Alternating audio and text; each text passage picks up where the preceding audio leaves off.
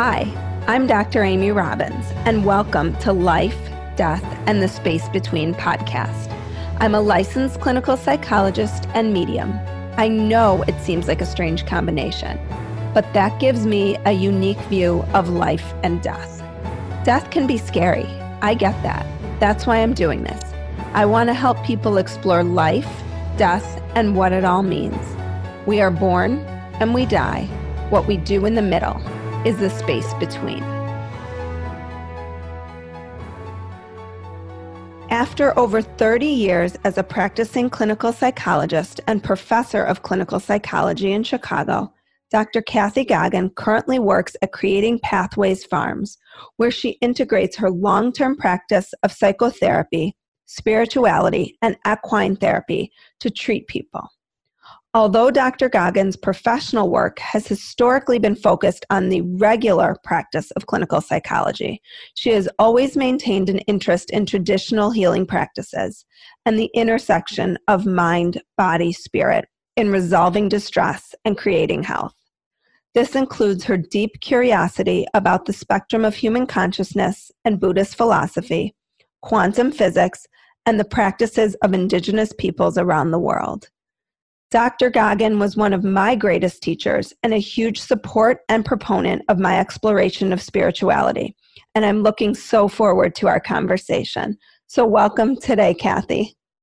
Well, thanks, Amy. It's a pleasure to be with you. Thanks for inviting me. Thanks for coming. So today we're going to talk about the concept of spiritual bypassing and why I think this concept is so important, especially right now, is because so much of more Eastern practices are certainly making their way into the Western world. But as they do, there can be a danger in sort of just connecting so fully to these spiritual practices and forgetting that there's a whole other emotional, psychological component as well. And so I'm bringing you in today to talk specifically about this concept of spiritual bypassing.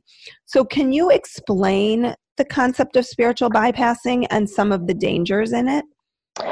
Sure, I'm happy to do that. To the best of my knowledge, spiritual bypassing was coined by John Welwood, who's a psychologist and a long-term Buddhist practitioner who's done a lot of writing.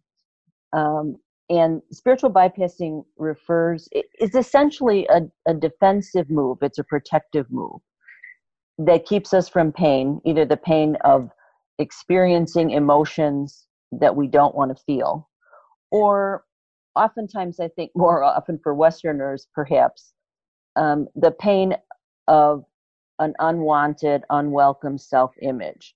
So more of a pride thing. So spiritual bypassing is a kind of a defense in that way. It keeps us from, it's an avoidance. It's an avoidance of feeling something that we don't really want to feel. And using spiritual ideals or teachings to accomplish that. That's where the spiritual part of spiritual bypassing comes in. It's using those teachings to avoid something rather than to be present to something. So can you give an example of what that would look like or how that would manifest? Sure. And I hope this example will be helpful because I'm going to try to talk about it, the psychological parts of this example as well as the spiritual, not that they're discrete, but to try to highlight. And I'm going to use an example about loss. When someone experiences the death of a beloved person in their life, we psychologists are very familiar with the phenomenon that when people are grieving and in a great deal of pain, that one of the things that can happen psychologically that complicates grief is that the bereaved person is angry at the person who died. They're angry at being left. They feel abandoned sometimes. And that doesn't seem acceptable. You're not supposed to be angry at the person who left. They didn't want to die after all. So, I don't have any right to feel this way about them. It's bad. I'm a bad person, and people will feel guilty and ashamed of having those feelings. I imagine you've had clients where you've encountered that, or friends or family. Sure. Right. So that's the psychological piece, right? Like, I feel guilty. I shouldn't be having this emotion of anger toward this beloved person that's gone, that's died. I should be feeling terrible for them. So that's the regular kind of psychological defensiveness. The spiritual bypassing part of that, which can ramp it up, is I'm above all that. Of course, I understand that, life is magnificent and all goes on and exists in perfection. And so I'm not angry. There's nothing to be angry about. And it's using those spiritual kind of ideals to say to yourself, yeah, I don't want to feel that anger I have toward that person. So I'm going to kind of jump to what I assume is this higher level of understanding and stay there so as to avoid the real experience of what's going on in my life and experiencing not just the loss and the sadness, but the anger or the sense of betrayal, and using the spiritual teachings to buttress that avoidance. So it can be anger, but it can also be a way to avoid sadness or any emotional experience. I mean, I think that so many people have, because there's exposure to spiritual practices now in a way that maybe there hadn't been in the past, that you can sit in meditation, and because you've sat in meditation in some way, maybe you are more deeply connected, and this might be a sort of a general misunderstanding about what it means to be spiritual. But I think we're sort of thinking about spirituality and psychology as very, very interconnected. Well, yes, and I know you shared this view. I've always felt that way.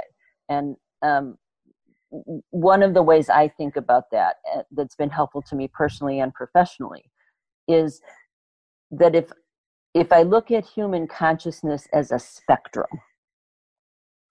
it starts with, or what the quote unquote lower frequency end of that spectrum is Jung's collective unconscious, the Freudian unconscious. And then we have normal everyday waking consciousness, and we have dreaming, right? We have all these different aspects of human consciousness that are part of our experience as human beings. And for those of us who are more spiritually inclined, we also believe that there are aspects to being human that transcend that personality level or ego level, the spiritual, that which is bigger than just us personally. So that hence the words transpersonal. So when I think about my human experience as existing along that continuum of consciousness, at some point there is a call for many, many, many of us to move beyond the everyday psychological level into the more spiritual, into a more expansive sense of self, into wondering, how does this all work and what does it all mean? And not just in a strictly existential sense, but people often have experiences that they know are not regular, everyday kinds of encounters. Like when people encounter... Right, that was what led me to, frankly, I mean, I remember where I stood in your office when I came in and said, I just had this crazy experience, and you were so, you were so grounded in sort of traditional psychodynamics, psychoanalytic therapy for those who aren't therapeutically minded, sort of the traditional way we think about Freud and relational therapy and relationships. And it just felt like, well, if she was going to tell me that I was sort of out of my mind, then I would know that I really am. And if she was going to tell me that there's something here, then I know I need to explore it. And I think that's kind of what you're talking about. Exactly. They don't seem like two different continua to me. Like, there's not a psychological continuum and then a spiritual continuum. I see it as one spectrum that has different points along the way. And that, it's kind of like if you're standing and you're the still point, and there's an arc in front of you, and the arc like a half circle, and it represents different aspects of human consciousness along the way, where you're pointing your light is going to determine what level of consciousness you're engaging or exploring, right?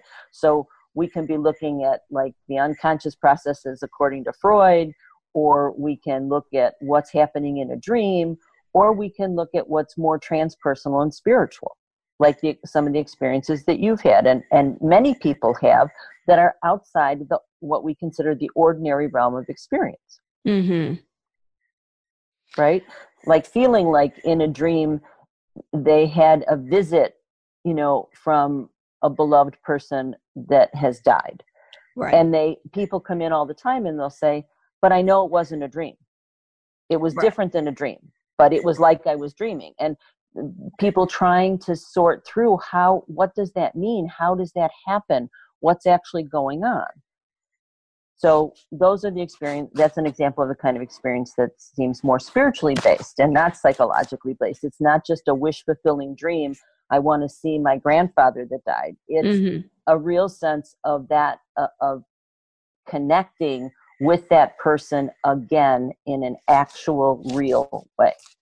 Well, and I think that piece is so important, that wish, because I've heard people say, and I'm conscious of this when I'm working with people who are grieving, is how you differentiate seeking spirituality to connect with people who have passed as a wish for not having to feel the pain of the loss, right? Right. Versus truly connecting. Right. Like people can use, as you said, that wish can be to undo the loss. Right. So I don't really have to deal with the fact that you're not here anymore physically, and I can't hold you and hug you and kiss you and hear your voice, but I can connect with you spiritually. And so that's another way of spiritual bypassing. Like, so I'm just going to hop over all that grief or sadness that I also feel at the loss of the physical you, so that I can connect. Now, depending on how people understand loss and how they think about death, that's going to be more or less true. For people who, for whatever reasons, whether it's religious or spiritual or just their view on life that has nothing to do, that's completely secular, if you don't think death is an outrage and you accept it as a normal part of life, then when loss comes, we feel sadness and grief, but it doesn't have to be a heavy weight. It's just a normal emotional and spiritual process that we go through, because death is as natural to life as birth. Everything that's born will die. But it's the pain that we're avoiding, right? Which brings me to the question, which I think you and I talked a little bit before. And can you just speak to the difference between pain and suffering? So what I've come to know at this point in my own journey about this subject, and it's still something, because I'm a human being, I struggle with, but I like this explanation that pain is what is. If you break your leg, it hurts. If you break your leg, it hurts. If you have a relationship that falls apart, it hurts. This is pain. Suffering is wanting it to be different. If we can accept the things that are painful, rather than saying, that shouldn't have happened, I need it to be different. And it's naturally and human that we do that, okay? But the more we hang on to, I want it to be different, as opposed to, this is the pain that's here, that's what prolongs suffering. And that's more of a Buddhist, kind of perspective on it. That if we can accept what is, even when it's painful. And accept doesn't mean embrace. Accept doesn't mean we do the happy dance about having pain. It means we don't fight that that's what's here. This is what's here. Pain is here. I miss my loved one. How do we do that? I think this is where it gets so confusing for people and so challenging is so much of death is, and so much of life, frankly, is around the attempt at avoiding pain. Right, exactly, right? Freud said a long time ago too, right? Avoid pain and seek pleasure. And what sounds good to me. Yeah, it does. But, here we live in this human world where that's not possible for anybody. Nobody gets through this life without experiencing pain. Certainly, nobody gets through life without experiencing loss, at least not if they live long enough. Right. Right. So what do we do about that is the question you're asking. Well, that's a lifelong journry for all of us to try to therapy. Right. Yeah, exactly. To try to sort that out. But what we really have in psychology and neuropsych in particular come to understand more. And this is where the Buddhist philosophy kind of dovetails with this. To the extent to which we allow emotion to be present, if we just give it our careful attention, we don't try to make it bigger, and especially we don't try to push it away, even intense emotions tend to moderate and change very quickly, like within 2 minutes. Yeah, I heard once that it's, I think, 90 seconds. Yeah, it's not more than 2 minutes typically. And so, but especially, I'm sorry to say, many of us therapists, we're so into the thinking about things that for many, many years now, psychology has ignored the body and the physical sensations that we go through in grief, in sadness, in anger. In everyday life. Right, exactly. Because those things are uncomfortable. And many of us have also heard a lot of messages, whether it's through their family or like through religious texts that say, the 7 deadly sins and anger is one of them. That if we feel these things, we're bad, wrong. You're bad, you're wrong, you shouldn't be feeling those things. Whereas if we actually, and I'm distinguishing here between feelings and emotions. I'm talking about like basic emotions that sad, mad, afraid, ashamed, right? Like the basic emotions. If we turn our attention to the sensations in the body we have, that we're naming those things, and we just give attention to them, and you can see where this would fit with any kind of meditative or mindfulness or practice, those emotions tend to moderate. It's kind of like neurologically, we're primed not to hold on to things, which is where what I'm saying is causes suffering, right? It's like holding on to the pain. Whereas if we encounter the pain and we give it presence, it tends to moderate, right? And so, but we're taught the opposite. We're taught to run away. And it's a natural instinct to run away from pain. So I think the practice, you asked, well, what do we do? The practice is to try to tolerate, to make, to exercise the muscles we have to bring presence to our pain rather than to make it go away. We don't have to embrace it and hold on to it, but we don't have to push it away. One of the things I wanted to say this when in thinking about our talk today, it's been my experience, which is limited, but when I look at Westerners trying to understand Eastern philosophy and practice, people are often very much aware of the Buddhist idea of non-attachment, right? So people they get ascetic and they want to minimalize, and they want to chunk down. They get more and more internal, kind of, sort of, right? Like I shouldn't want this, I shouldn't want that. Like all desire is bad, and that's not really true. That's not what the teaching is. But there's this more of an awareness in Westerners about, Buddhism is about non-attachment, but Buddhism is also about non-avoidance.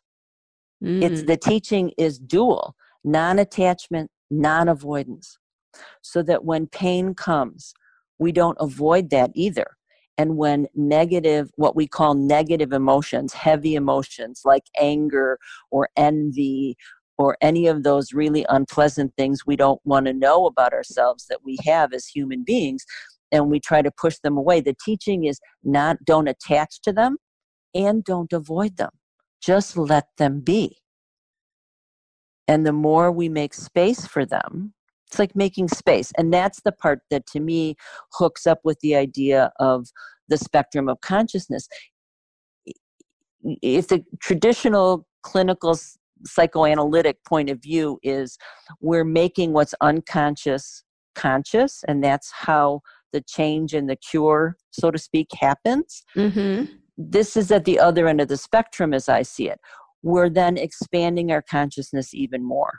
We're saying there's pain here, there's anger here, this, that, and the other thing is here. What's around it? What else is there? Who is it that's aware of the pain? Right? So it's about expanding our awareness around those heavy emotions.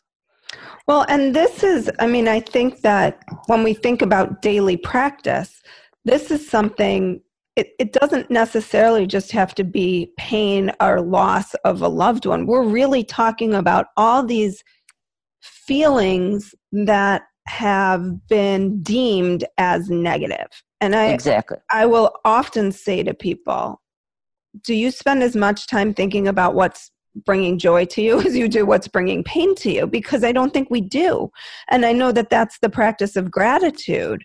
Right. But I don't think that we can just practice gratitude without also acknowledging that there's a whole kind of shadow to that, which is also acknowledging and just feeling the, envy, sadness, anger. It's not saying to live there. No, but not to avoid it. And if we give it our kind attention, this is where the teaching about compassion comes in, that if we give our kind, compassionate attention to the part of us that's hurting and angry or sad or prideful or envious or whatever the hell it is, if we give that our compassionate attention, that also helps to dissolve it. What you just described is using gratitude as a spiritual bypass. It's like, okay, I'm just going to ignore the fact that I want to rip that person's throat out, and I'm going to sit down and write the 8 things I'm grateful for today. Right. That's still a good practice. I'm not dissing gratitude practice. It's wonderful, and actually they think it changes the brain, which is curious to me. I don't know enough about that yet, but it's whether or not the spiritual practice is being used to avoid something that makes it a spiritual bypass or not. That's and you're right. It can be for any circumstance, not just loss or death. Anything that triggers those heavier kinds of emotional reactions, the unpleasant ones, the ones we want to get rid of, the ones that we've been taught are naughty and bad and we shouldn't have them. We should somehow be, quote unquote, above them. That's the problem, because then people are using spirituality to escape their humanity, when what I've come to know so far and what many of the teachings are that I've come to understand is that the whole point is to bring what's spiritual down into what's human. I looked it up to see, many people and your listeners are probably aware of that quotation that says, we are spiritual beings having a human experience, mm-hmm. not human beings having a spiritual one. That came from Teilhard de Chardin, which I didn't know. I looked it up, and I love him. But if we start from the premise that says we are spiritual beings, and that's a choice point. And what does that mean? What does a spiritual being mean? Well, that means that to me, what it means is my essence is my soul, is something that's beyond this body and this personality. Mm-hmm. Okay. So if I'm a spiritual being that chose to have a human experience, well, that gives me a whole different perspective on what it means when I experience pain or anger or loss or envy. And that's a whole nother podcast I'm going to have on choosing, right? Why are we choosing to have these experiences as in human bodies? But it is a whole other one. But it helps me anyway. It helps me to try to catch myself on not doing spiritual bypassing, because when something's really painful, instead of avoiding it, I'm saying, okay, in what way is this experience part of my growth as a spiritual being? Not my growth as a human being trying to be more spiritual. I'm already a spiritual being. I like that. So not as a human being trying to be more spiritual, as a spiritual being trying to be more spiritual.